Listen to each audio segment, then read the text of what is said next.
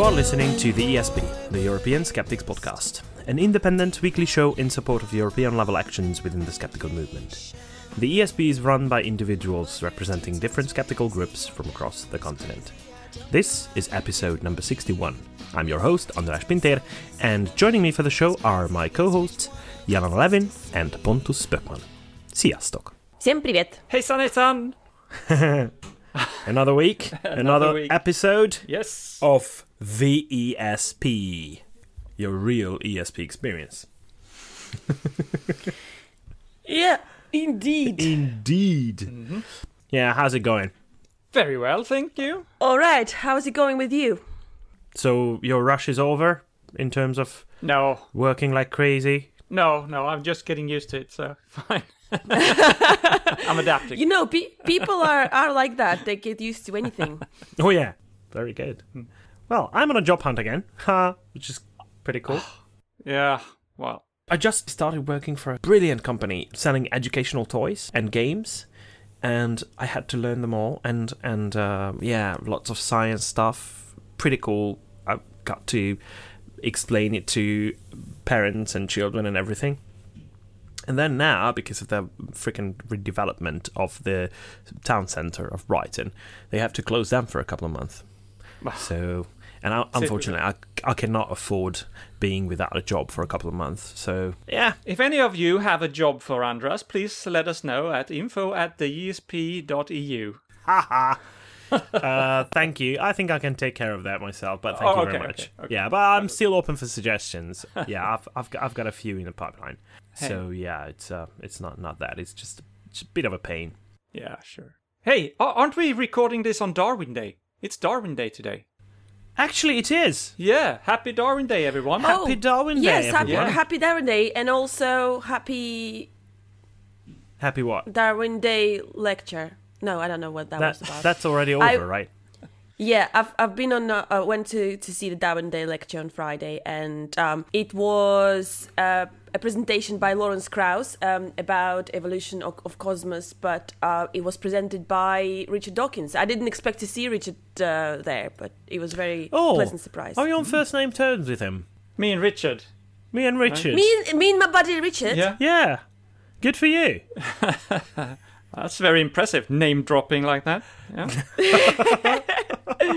I've been to few events with Lawrence Krauss now, and every time I go, I get either a book signed or something, and I always hope that he remembers, but of course he doesn't, because there's millions of people every day, you know, getting signatures and talking to him. Wouldn't that be impressive, though, if he remembered? Yeah, well... Yeah, I think that I'm a special flower, which of course I am not in many ways. But anyways, so he addressed, at the end of the lecture, there was time for questions, and, you know, a few people raised their hands as always. But it was really good to see that some parents brought their kids at, say, age 6, 7, 8, sort of in that kind of range, really young kids, to the lecture. I know the lecture was in some parts hard to understand for young kids like this, but in some parts it was really good. It was appealing to the wide audience, and he took two questions, one from a little boy and one from a little girl at the end, and the questions were brilliant, and I loved his response. Like, a girl asked him a question. She said, what is possible in other realities? Because he was talking about how in our universe these laws of physics apply, but in other universes there might be other laws. And she was asking about these other universes, what kind of laws there might be. And he said, oh, this is the most amazing question. I love it. And the answer is, I don't know. And the wonderful thing about it is that our imagination is not as great as the cosmos imagination. So we can't really know what other laws are there, but we can always learn and try to discover them and be inspired by this. And I just loved it. He didn't have any problem in saying that he doesn't know. And there was a lot of things that it still is in science that scientists don't know. And I think I find him so great as a science communicator because he's got, you know, this really clear understanding of what can be explained at this moment of time and what can't. And he just puts his hand up and says, no, I don't know. And I think it was very inspirational. I hope that these kids were really kind of inspired by this approach and left wanting to know more. But anyway. Yeah. Very That's nice. what I really loved about the shop I'm currently working for. When you see all the kids getting excited about the little science kits, and there is one called Kitchen Science. I really love that one, and they get really excited, and even adults, and you get to explain to them what it's all about, and it's a very satisfying kind of thing to do. And I think in a way, what Lawrence Krauss said at the time, he said, with adults, it's probably, in some cases, a lost cause. If somebody is already into something, it's hard to change their mind. But we need to focus on the young generation. We need to focus on kids who haven't been indoctrinated yet into religion, and they still have curiosity to explore the world. And I think it was such a great point, that we have to get the kids excited about science while they're still young, because science is hard, and we have to remember it. But I think it shouldn't stop, and I think we should find a way to kind of keep kids motivated. So yeah, it really appealed to me. Not all adults are the lost cause, hopefully. Let's hope not. Yeah. Otherwise, we're all screwed. There are people who are probably absolutely absolutely lost cause. But the problem is when they are in a position that they have power, or they have a say in what's happening with others. That's a problem. And one of those people is Michel Rivasi from France, who's one of the members of the French Green Party. She's an MEP, a member of the European Parliament. She was the one who was going to host the one event in Paris and the other one in Brussels at the European Parliament. Both of these events are of the screening of Vaxxed. That pseudo-documentary. Yeah, Andrew Wakefield's produced movie. by Andrew Wakefield, yeah. Yeah. Both of these events have been cancelled, and apparently the one in Paris would have been held on the 9th, and the other one was scheduled for the 13th. There would have been another one on the 14th in London, so it's kind of a European tour of Vaxxed and Andrew Wakefield, which is quite scary. You may remember that on the last episode we mentioned that, and the efforts of skeptics to stop that from happening. Apparently, for now, this is the case. So the screenings, as far as I know, and the current state of things is that they are cancelled. But the problem is that now they are crying witch hunt, and that they claim that they are being censored, which is usually the case, isn't it? Yeah. Yeah, I was wondering how long before they bring free speech. Yeah. Yeah, and just a couple of hours ago, I'm just looking at there is a discussion group of European skeptics, and I just saw that Léon Courtevet, whom we all know, and we interviewed him as well. He's a prominent Wikipedia editor, a member of the Guerrilla Skepticism Wikipedia project, and he says he found a crowdfunding project for the France screening. The organizers tried to crowdfund a new venue for tomorrow, which is terrible. So obviously, with the headline and the cover photo of the event on Facebook says censored, which is disgusting. But this is how they operate. Terrible. And this is the latest. We'll know in a couple of days if they have taken place or not. I'm hoping for the latter to be the case afterwards. Yeah. What else has happened in the last couple of days? Not much. Not much. No. Okay. Right. Let's see if we have a couple of news to cover later on. But for now, I would like to start the show with the usual segment that is titled This Week in Skepticism. And the one presenting it will be Jelena Levin. This week, on the 15th of February, one of the greatest scientists of all times was born. His name was Galileo Galilei. Oh, yay. Yes. Italian polymath, astronomer, physicist, engineer, philosopher, and mathematician. Amazing. And according to a couple of his biography writers, he was kind of a dick. Okay. Just saying. I find his life story and achievements fascinating, but it. Still, I just wanted to add that. Sorry. Yeah, go on. Yeah, I mean, we probably should take this into the account, or maybe his contemporaries should have taken it into account and called him out on it if he was a dick at some point in his life. But it happened. It did happen. As the time goes on, I think we should judge him by on the base of what he's done for the science. Okay. Yeah. But I don't know. That's for now. It happened like in 1560s. No, I mean his character had a lot to do with the happenings around his life. Yeah. And his case against the Vatican as well. So had he not been that arrogant, he might have just got away with it. But yeah, so he played a major role in the scientific revolution of the 17th century. He has been called a father of many things.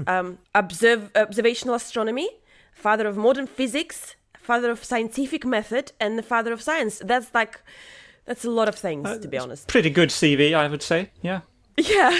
yeah, definitely. Yeah, I mean, you might be right, Andrzej. Maybe his personality was the reason why he was so driven and wanted to discover and learn loads. It's not what I meant, but yeah. Yeah.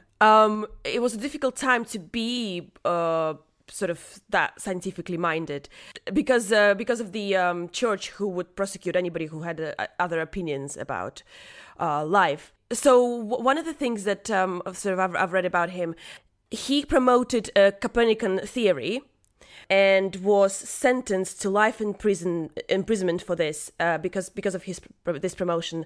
But then later this was reduced to house arrest. And apparently Copernicus never wrote down his theories for fear it would jeopardize his day job. So that's how hard the times were. But then Galileo came along and just started promoting them left, right, and center. Almost. Yeah, Copernicus did come up with that, and he did provide a full mathematical discussion of the Earth not being the center of the universe and how the Earth is circling around the Sun. But because of it being displayed as a mathematical theory instead of the explanation of how the world works, it didn't get him into trouble. And Galileo Galilei really pushed for that being the case and that being the explanation of reality. And this was a bit troublesome. Yeah. So Einstein apparently was Galileo's biggest fan, which is great to know. And he said that all knowledge of reality starts from experience and ends in it.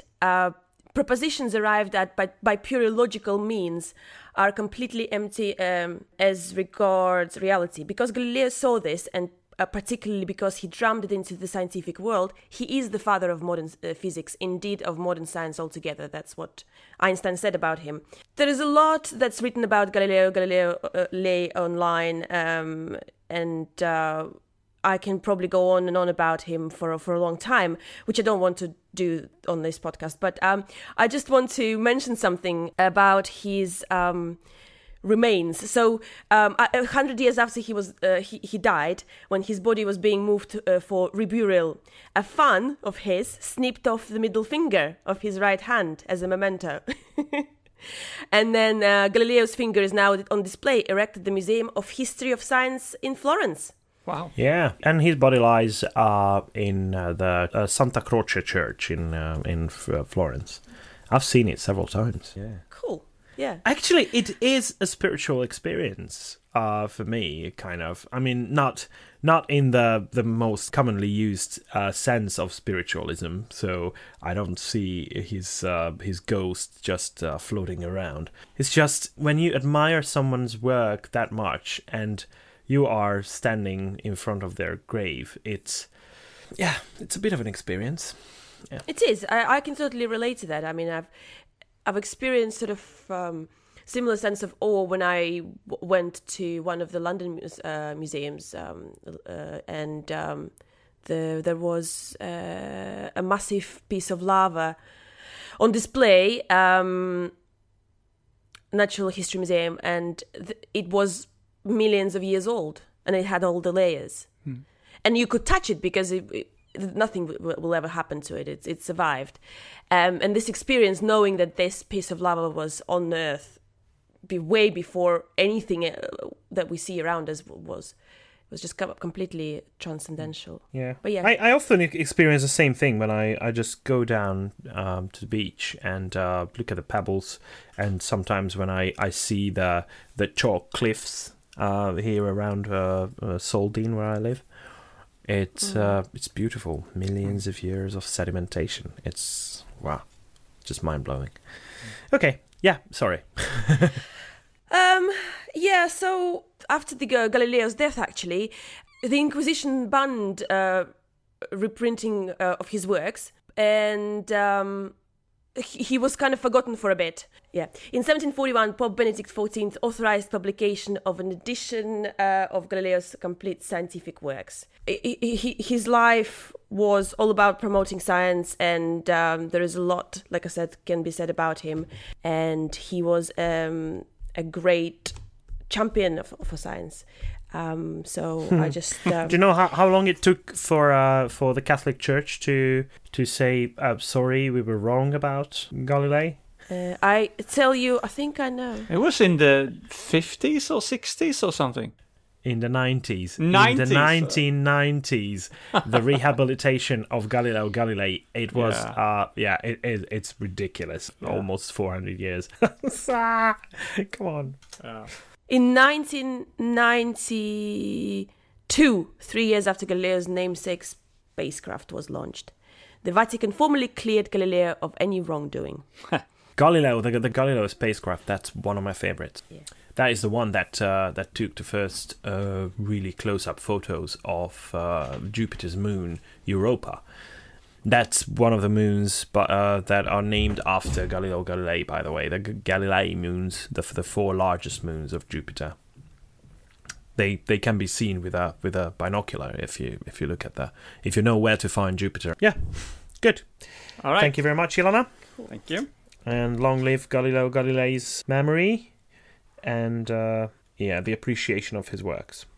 What's the skeptical angle, by the way? Well, the skeptical angle is that how the science evolved kind of was thanks to him, partially. Yeah.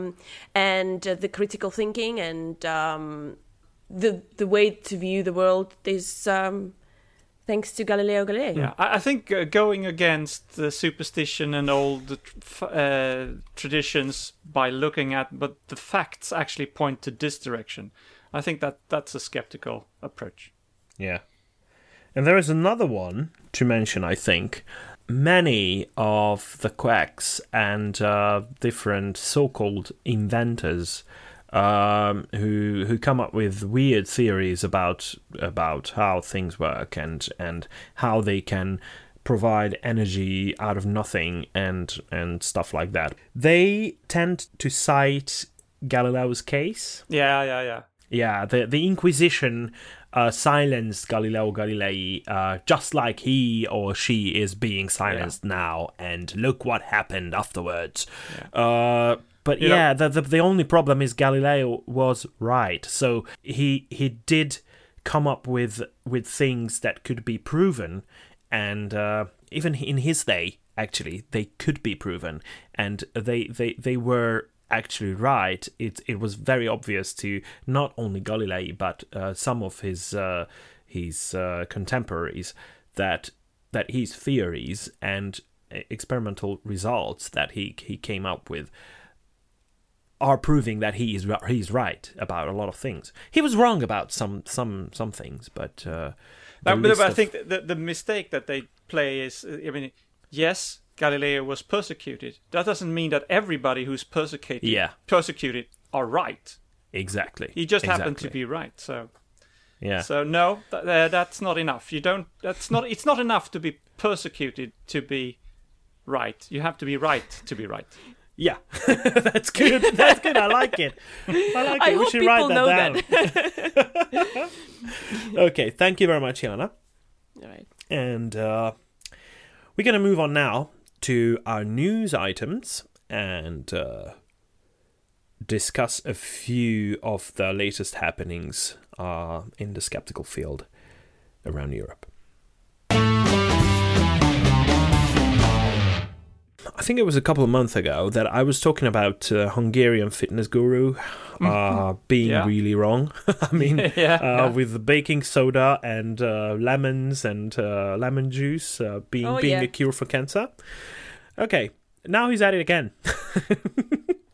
This guy is really slowly but surely becoming the Hungarian food babe, actually. Well, to say the least, he's not the smartest guy ever walked on the face of the earth. But this guy, whose works in fitness are pretty respectable, but when it comes to dietary suggestions and all the diets that he's come up with, it's really ridiculous sometimes. And at times, it even becomes quite worrisome. So now he's leading a crusade against sugar.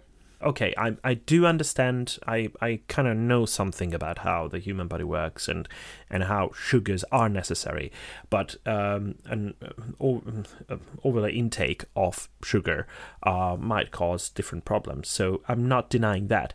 But when he goes as far as to say that there is such a thing as sacharotoxicosis, he's even written a book about that. That's well, to say the least, not necessarily based on reliable evidence. But he came up with a different thing now. Do you guys know what a chemical symbol is? So all chemical elements have a symbol. And that's the period. But that's in the periodic table. So you see the different letters. Yeah. That's how we identify the different chemical elements. Okay. And when it comes to a certain chemical, whatever it is, it has a formula, right? Sure, yeah. So he doesn't know what the difference is between the two, but he keeps throwing these expressions out like crazy. So what he did recently was he said the chemical symbol of cocaine is similar to that of sugar. By sugar, he meant sucrose. Now, the problem is that sucrose, as a chemical, does not have a symbol. It has a formula. And cocaine as well. So he cannot distinguish between chemical elements and chemicals. So that is quite a good indication of him not knowing what he's talking about. And then he goes on citing a lab experiment with rats that turned out that they are prone to developing an addiction towards sucrose more than they are towards cocaine. So this is his main argument. And then when he got criticized for all this, what he did was even worse. So he started citing Google and Google's search engine. So when he started typing, so you know when the predictive Google search, when you start typing something and it comes up with some suggestions.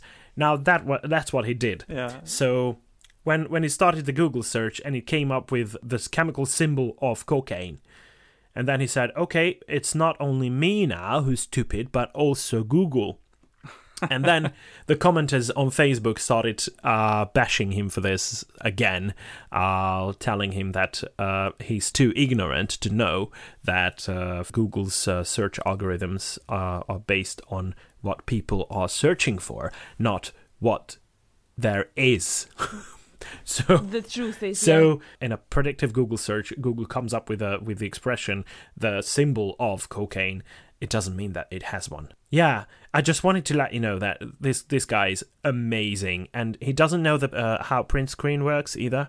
So the way he posted this was he took an actual photograph of the screen.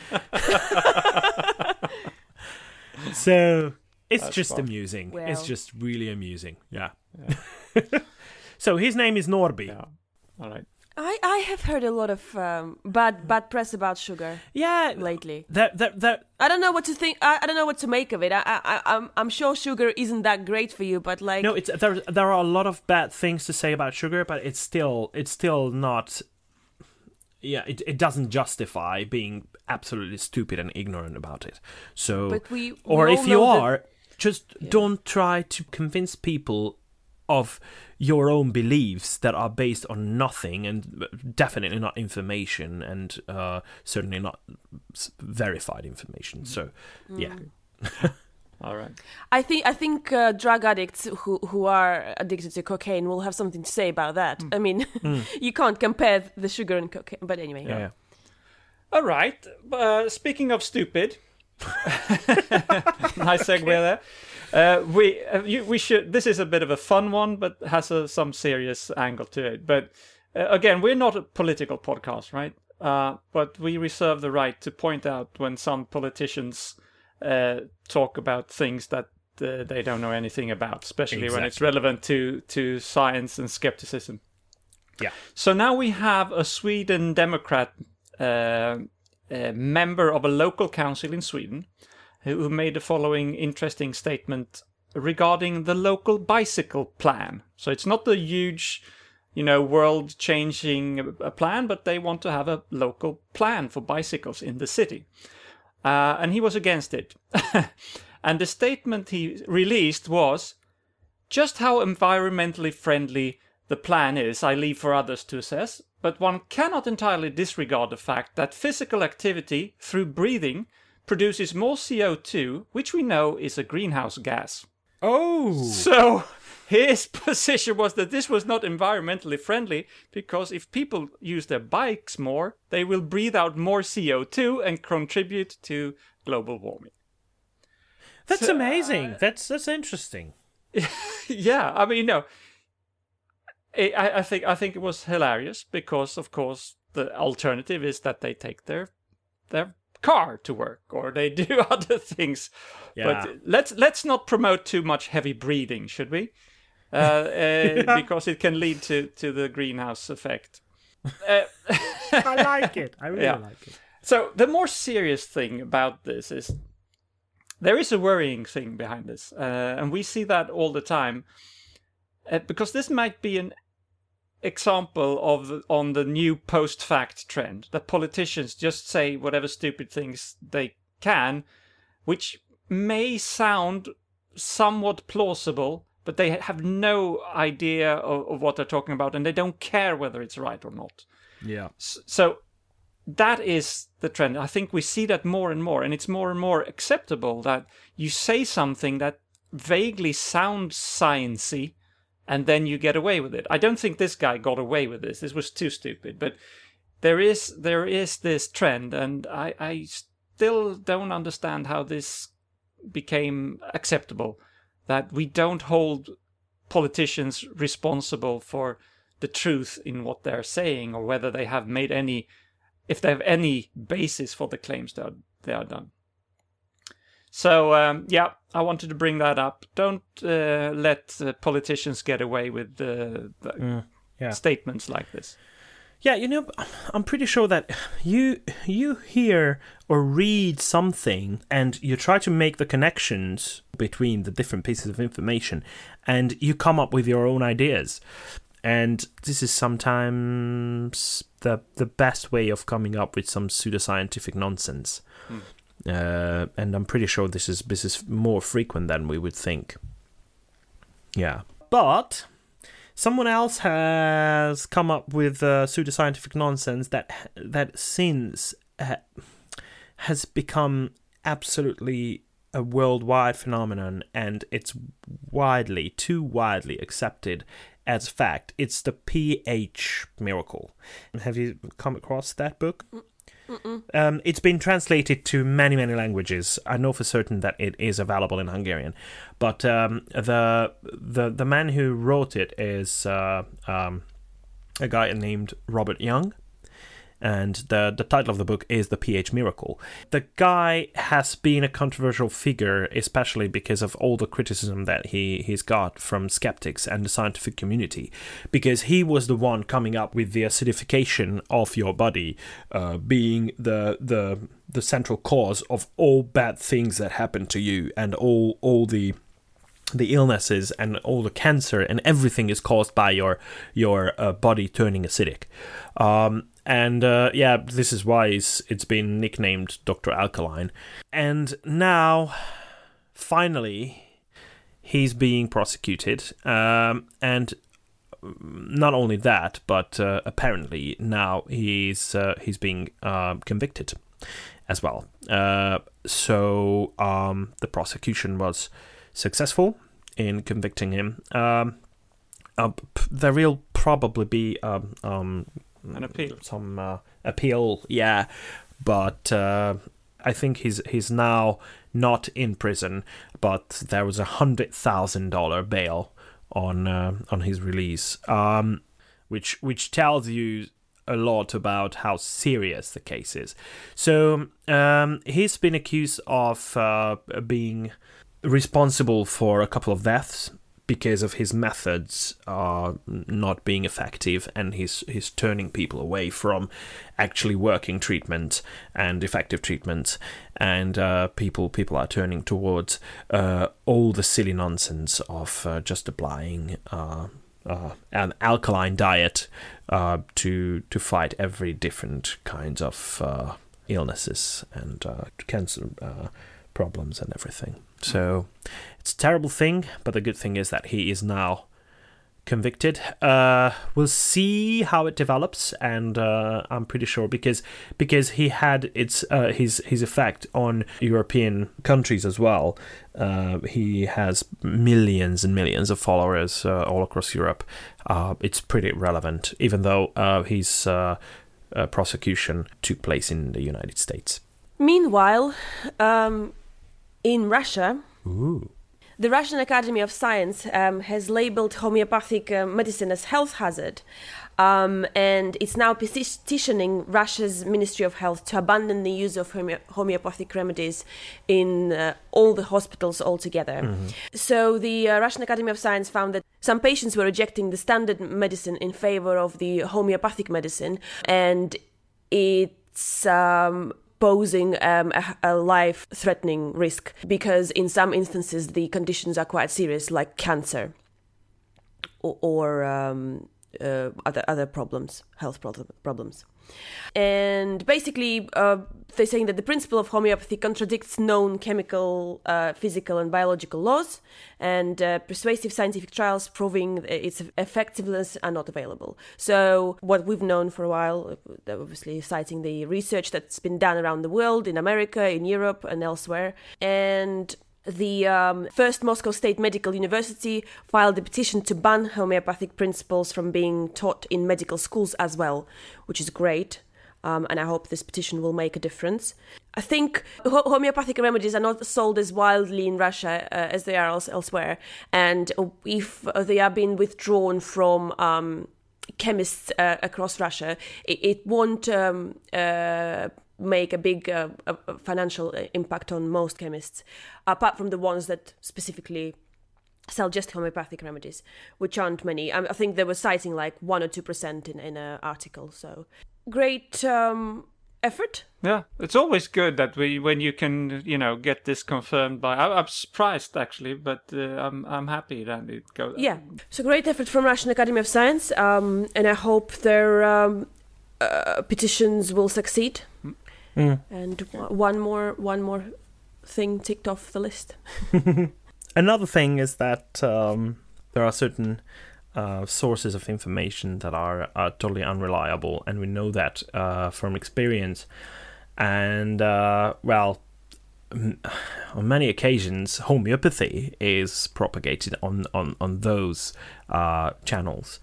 Now, Wikipedia has been criticized for not being a reliable source for a long time, but the community of Wikipedia editors worldwide has been at work trying to tackle that problem. And one of the ways they tackle that is identifying non-reliable sources to be used as references for different Wikipedia pages and Wikipedia articles. So it turns out that the international community of Wikipedia editors ruled out the Daily Mail as a reliable source. The Daily Fail. The Daily Fail. So, yeah, there has been a long discussion about that, but finally they decided that only in exceptional circumstances should the Daily Mail be used as a reference, because they do not do any kind of fact-checking. They do not try to provide you reliable information. What they go for is the sensationalized pieces of news items, and that's not what the community of Wikipedia editors would like to have as a tool to be used. So I really welcome that. Yeah. Has this happened before, that Wikipedia has ruled out a certain newspaper, or rather, I wouldn't say respectable, but well-known source like this, and say, no, we don't accept that as a reliable source? It very rarely happens. It doesn't do these kind of blanket bans on publications.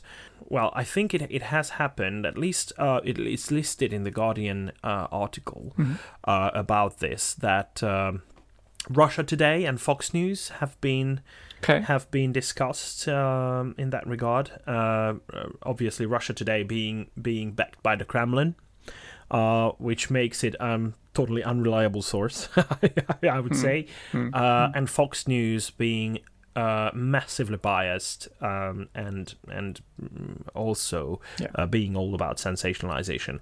But usually, normally the guidelines say that blogs that are not edited by an editorial board should not be used. So if it's a blog written by only one person, that's an opinion kind of thing.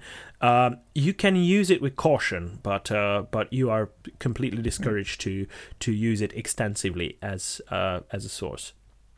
So as a primary source. All right, interesting. So yeah. It rarely happens, but sometimes it does when it's very clear cut, like in the case of Daily Mail, Russia Today, and Fox News.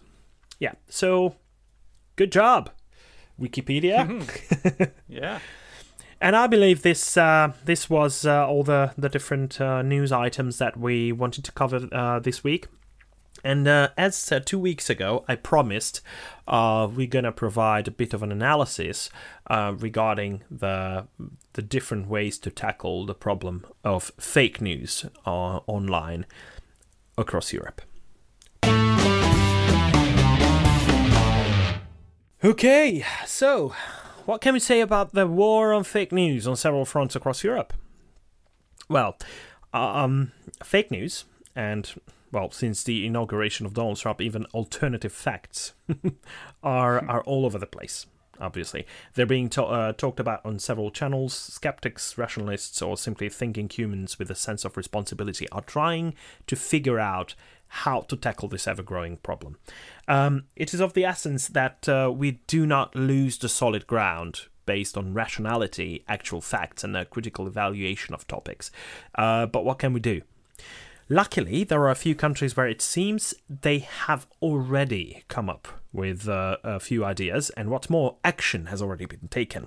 One of those countries is Germany, where fighting fake news and alternative facts is not a distant, somewhat abstract goal anymore, but a very real necessity, given the fact that the most influential country in Europe, and I think we agree that that is the case, is about to hold its next federal elections that could easily determine not only the fate of Germany, but also that of Europe. So it's pretty obvious that facts should really matter, isn't it? So, but what are they going to do about it? You may remember 2 weeks ago, I talked about the proposed changes in Facebook's algorithms and indeed their principles regarding the sharing of fake or doubtable news by its users. If you missed it, you can listen to it starting at 17 minutes 54 seconds. It was on episode 59. Facebook and other social media companies now can face sanctions if they do not take action against fake news and other falsehoods, says Andrus Ansip, the European Commissioner of the Digital Single Market and Vice President of the European Commission, as reported by the Financial Times. By the way, Ansip was the Prime Minister of Estonia for 9 years until 2014, and he oversaw, as the Prime Minister, the massive digital reform of the country we've probably all heard of. He brings up the results of the US elections as a terrible example of the news cycle getting it absolutely wrong. So the digital chief even mentioned guidelines that are planned to be issued later this year by the European Commission regarding the different types of voluntary measures adopted by the online platforms. The Financial Times reports that a Facebook spokesperson said that the company took the task very seriously, so they're working on it, while Google and Twitter declined to comment. Mm-hmm. Ansip emphasized the need for self-regulation, however, by these companies, and he said an interesting thing, that fake news is bad, but the Ministry of Truth is even worse of an idea. Yeah. So yeah, it's an ongoing discussion about how much we can actually filter the news spreading across the globe, and yeah, it's really not a clear-cut thing, and it's not easy. So, this still hasn't kept European countries away from taking measures against falsehoods themselves. Germany, for instance, German Justice Minister Heiko Maas and several other government officials have called for action on several occasions.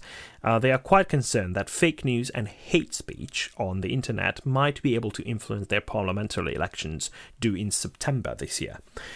When you think about it, the odds of that happening are quite high. Especially when you consider the reactions following the influx of over 1 million people, refugees to Germany in the last years.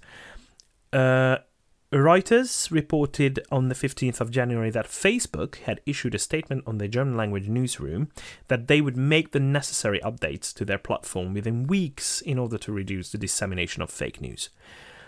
2 pillars out of the 4 that Facebook proposed in December are specifically mentioned, namely making it easier to report suspected fake news items and working with third-party fact-checking organizations like the German-based Correctiv, that is one of the signatories of the Pointer International Fact-Checking Code of Principles.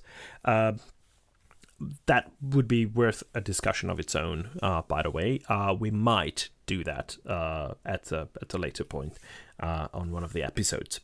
So, technically, warning signs will appear next to non-credible posts, and fake profiles and forged news websites will be stopped by Facebook. I'm still a bit skeptical about the implementation of all this, actually, but looking forward to it, really. And it would be great to hear from our German listeners about how they see these changes once they actually take place. Oh, and in the meantime, the German government is currently discussing legislation that could impose fines of up to 500,000 euros on Facebook and other online platforms for distributing fake news. Wow. Now, that could be an inhibiting factor. Yeah. Interesting, yeah. So, but this shows you how concerned they are about the influence that internet hoaxes could have on this year's elections. In the UK, Sunday Telegraph and Sky News reports that the Cross-Party Cultural Media and Sport Committee is launching an investigation to determine whether social media giants Facebook, Google and Twitter are doing enough to stop fake news from spreading. I think we all know the answer, at least we have an idea, at least concerning the present state of things. But the good thing about this is that the committee might end up questioning the leaders of these companies when they start holding their sessions early summer. Conservative MP Damian Collins, who's the chairman of the committee, told the Sunday Telegraph that fake news stories had been distributed maliciously, specifically mentioning those presenting themselves as real news websites and explaining the risk associated with falsehoods becoming the received wisdom before the actual truth can get out. and that is a real concern. If you want to have a further reading about that, there are certain articles discussing that. A very good selection of those is available. The Debunking Handbook. That's a very good read, by the way, and very important. He rightly points out that social media platforms themselves have a responsibility to ensure they're not used to spread malicious content. Actually, there was a survey commissioned by YouGov, recently published, that found more than 2/3 of Britons to believe that companies such as Facebook should do more to filter out misleading and fake news stories. However, I should add, surveys and referendums should probably be used more cautiously after we've seen what happened with Brexit. And to give just one example, Facebook has partnered with 8 French media companies as well in a campaign they launched recently to crack down on fake news. According to The Verge, who used a Le Monde article as a source, if an article is reported as false by users, it will be sent to a portal that all 8 media companies have access to. If at least 2 of the companies confirm the article as false, with links to support their claims, of course, the content will be flagged as disputed in Facebook's newsfeed, and users will see a warning before they share it. So that is very well thought out. It really looks like they actually have started building up an actual tool to do it. Advertising against the article will also be blocked, which is very important. Bearing in mind that France will also hold presidential elections this year. Yeah, that's scary. It is really scary. It doesn't come as a surprise that several fronts have been opened in the war on fake news in the country. One of these is Crosscheck, one of these efforts and fronts, which is a collaborative journalism verification project launched by First Draft News, and the partners include French media giants, including Google News Lab, Facebook, and Le Monde, already mentioned. The latter, Le Monde, is really leading the way in the fight against falsehoods, as they have already published a list of more than 600 websites that they deemed to be unreliable. And the left-leaning newspaper Libération is working to create a similar database of false stories. That is in the Verge report. Le Monde, however, makes a very important point as well, apparently, and that is the financial burden such huge efforts inflict upon media outlets, as employing enough people to fact-check and publish results of the checks is really a pain for every employer. I think we see that. You've probably noticed a lot of these companies are now asking for donations. So I do encourage everyone to help these efforts by donating to these media organizations. Even though they seem very big, they seem very well funded and established, you have to bear in mind that it's not easy to keep that up, especially with all the fake news going around and about. Latvia, the Czech Republic Latvia and the Czech Republic are also coming up with their own solutions.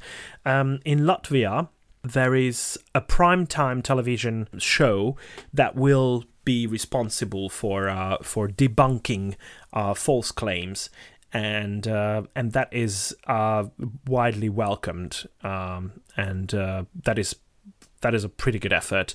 By the way, the BBC seems to be setting up their own team to debunk fake news, and there is a show called Reality Check, the team of which has been debunking a few things already, but now they will specifically focus on false news.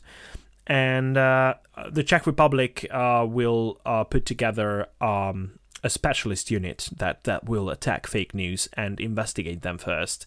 Yeah, it's a huge national effort in the Czech Republic. Yeah, so this is kind of the overall picture of where we're at currently in terms of fighting pseudoscience and fake news online. It, as you see, it has a lot to do with Facebook, and there will definitely be more to come.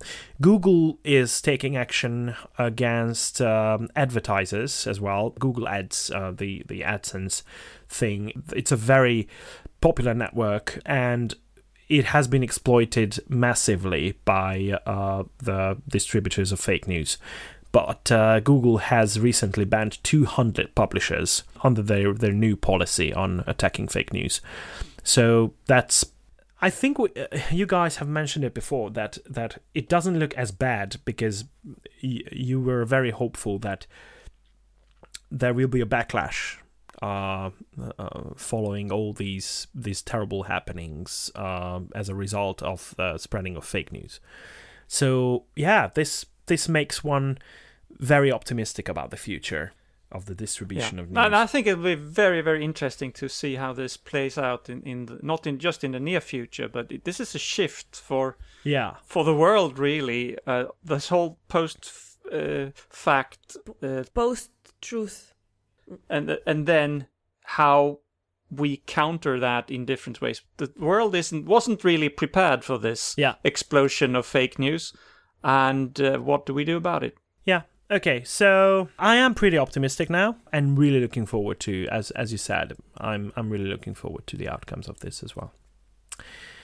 Yeah, very good. And that leads us towards our next item, which will be this time really wrong. So this week again, I want to celebrate someone who in my opinion has been really right, instead of the really wrong thing. So very sadly, last week we had the news that Professor Hans Rosling had died at the age of 68 out of pancreatic cancer. A lot of people have heard about him, and I think even more now when he died, there's been a lot of articles about him, at least here in Sweden, I think internationally to some extent as well. So I wanted to tell you about him, if you haven't heard about him, and about his life, and why he was such a special character. So he was born in Sweden, 1948, was a statistician and a licensed physician with an education and his base in Uppsala in Sweden, with a university there.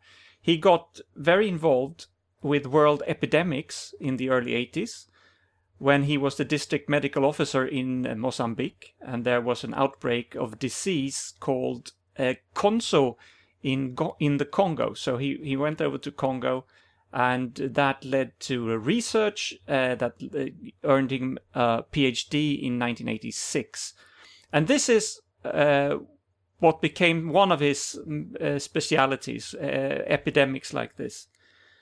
From 1996, he was a teacher and later professor in Uppsala for healthcare in the developing countries and international health, while still being very active internationally. He traveled a lot and he was active. His research also became focused on the links between economic development, agriculture, poverty, and health. So he was an extremely charismatic and pedagogical person.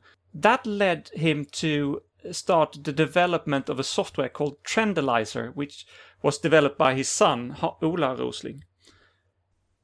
This came out of Hans Rosling. He liked to present statistics in bubble graphs that showed the correlation between two different statistics, and the software made these animated, so you could see the development over time, and that can become very dramatic when he presented it.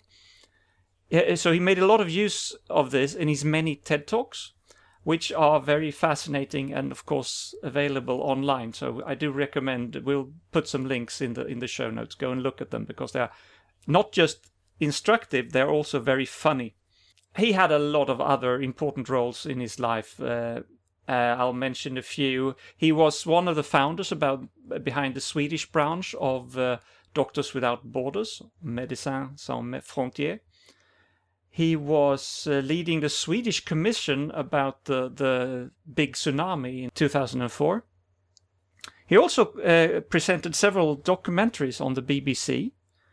He was, from 2012, he was a member of the Royal Swedish Academy of Science, which is the body that awards the Nobel Prizes in physics and in chemistry, among other things.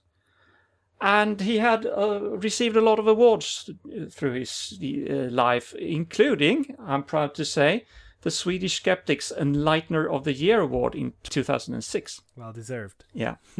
one of the most important things that I personally learned from him and his lectures is how our worldview is still very stuck in what was true in the early 60s, but is not true any longer. And back then, it made a lot of sense to divide the world into the Western world and the developing countries, and based on income, education, and average family sizes mainly. But those factors no longer are a good indication of how to divide the world. But still, we still believe that it is. So we use it, and we try to solve international problems with factors that are no longer true at all. He had a few critics as well, mainly about being too optimistic in his worldview, because he always pointed out how simple, in quotation marks, it would be to solve certain things if you just look at the world with real facts as a base. I don't think, it's a crime to be optimistic and showing, pointing towards solutions. So I don't think it's a very valid criticism. But I can't make this justice. You should really go to YouTube and watch some of his TED Talks, as I mentioned. They are really fascinating. I had the privilege and you will definitely fall in love with his talks. Yes. Regardless whether you agree with him or not, it's fascinating to watch. Yeah. He used very interesting effects to illustrate his points. No spoilers. I had the privilege of seeing him live once at the European Skeptics Congress in Stockholm in 2013. You lucky bastard. Yes, I am. I feel very lucky. So it's really, you should see him visually, but just to give you a little bit of a flavor of it, I have a 50-second clip that I'd like to play here, and I think you can get the enthusiasm and the dynamics even without the pictures. It comes here. Here we go. Can you see there? It's China. They're moving against better health. They're improving there. All the green Latin American countries, they are moving towards smaller families. The yellow ones here are the Arabic countries, and they get larger families, longer lives, but not larger families. The Africans are the green down here. They still remain here. This is India. Indonesia is moving on pretty fast. And in the 80s here, you have Bangladesh still among the African countries there. But now Bangladesh, it's a miracle that happens in the 80s. The imams start to promote family planning, and they move up into that corner. And in 90s we have the terrible HIV epidemic that takes down the life expectancy of the African countries, and all the rest of the world moves up into the corner where we have long lives and small family, and we have a completely new world.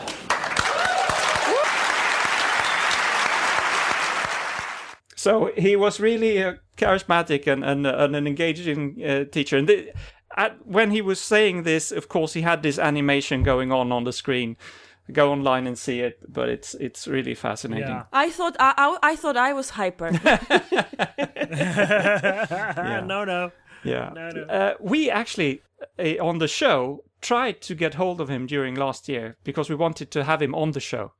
But he never got back to us, and now perhaps the reason was that he was sick. He was diagnosed with this cancer a little bit, about a year ago, and he probably had important things to focus on. So unfortunately, we couldn't get him on the show. Yeah, but we'll keep his legacy alive. We'll do what we can. As much as we can. And, thanks to modern technology, a lot of what he did is still available online, so you can go on. See. Is it his son going forward with this? Yes, his son is probably going to continue the same things, because they were working on this as a charity organization, and I'm sure that they will do so. There is a fund for if you want to celebrate his memory, you were encouraged to donate to a special fund where the money will go to UNICEF in Hans Rosling's name. And of course we'll link to that as well. Very good. On there. Yeah. Very good. So, for his life achievement of bringing facts to the table, solving issues and suggesting solutions where no one else seems to see them, Hans Rosling receives this week's award for being really right. He will be sadly missed, and I don't know anyone who can take his place now that he's gone. Indeed. Yeah. And as his legacy lives on, I think we have a good quote to finish on.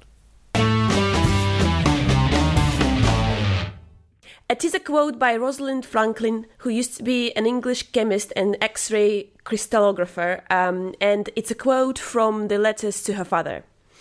You look at science, or at least talk of it, as some sort of demoralizing invention of man, something apart from real life, and which must be cautiously guarded and kept separate from everyday existence.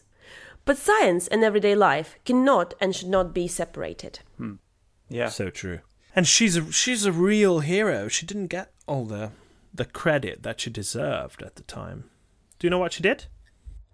Please enlighten me. I know her name very well, but I couldn't explain it. She was the one helping Watson and Crick. Oh, yeah. With the DNA. With the DNA. So she was the course. one providing the X-ray crystallography background to them, and that led to the actual identification and discovery of the structure of DNA. So Sure. her contribution was absolutely huge. Yeah. Crucial, yeah. Yeah, but she was not included in the Nobel Prize. No.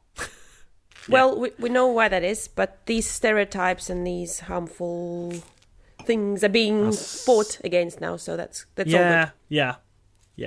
So let's keep doing that. Yep. And we'll keep coming back with shows discussing the achievements of wonderful people and criticizing a few idiots.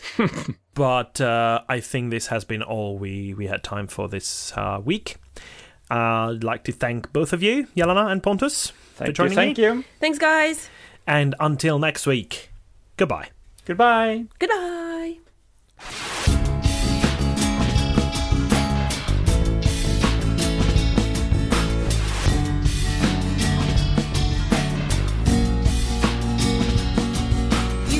This has been your ESP experience. The show is produced and recorded by TheESP.eu. Join us again next time, but until then, please send your feedback, comments, or death threats to info@theesp.eu. We would also love to hear your ideas and suggestions regarding future episodes, as well as news from your country of residence that might interest others across the continent. If you have a local event or organization to promote, please don't hesitate to let us know, as we are more than happy to help. All music in the program was written and performed by Keisha J. Gray and George Schwab and is used with their permission.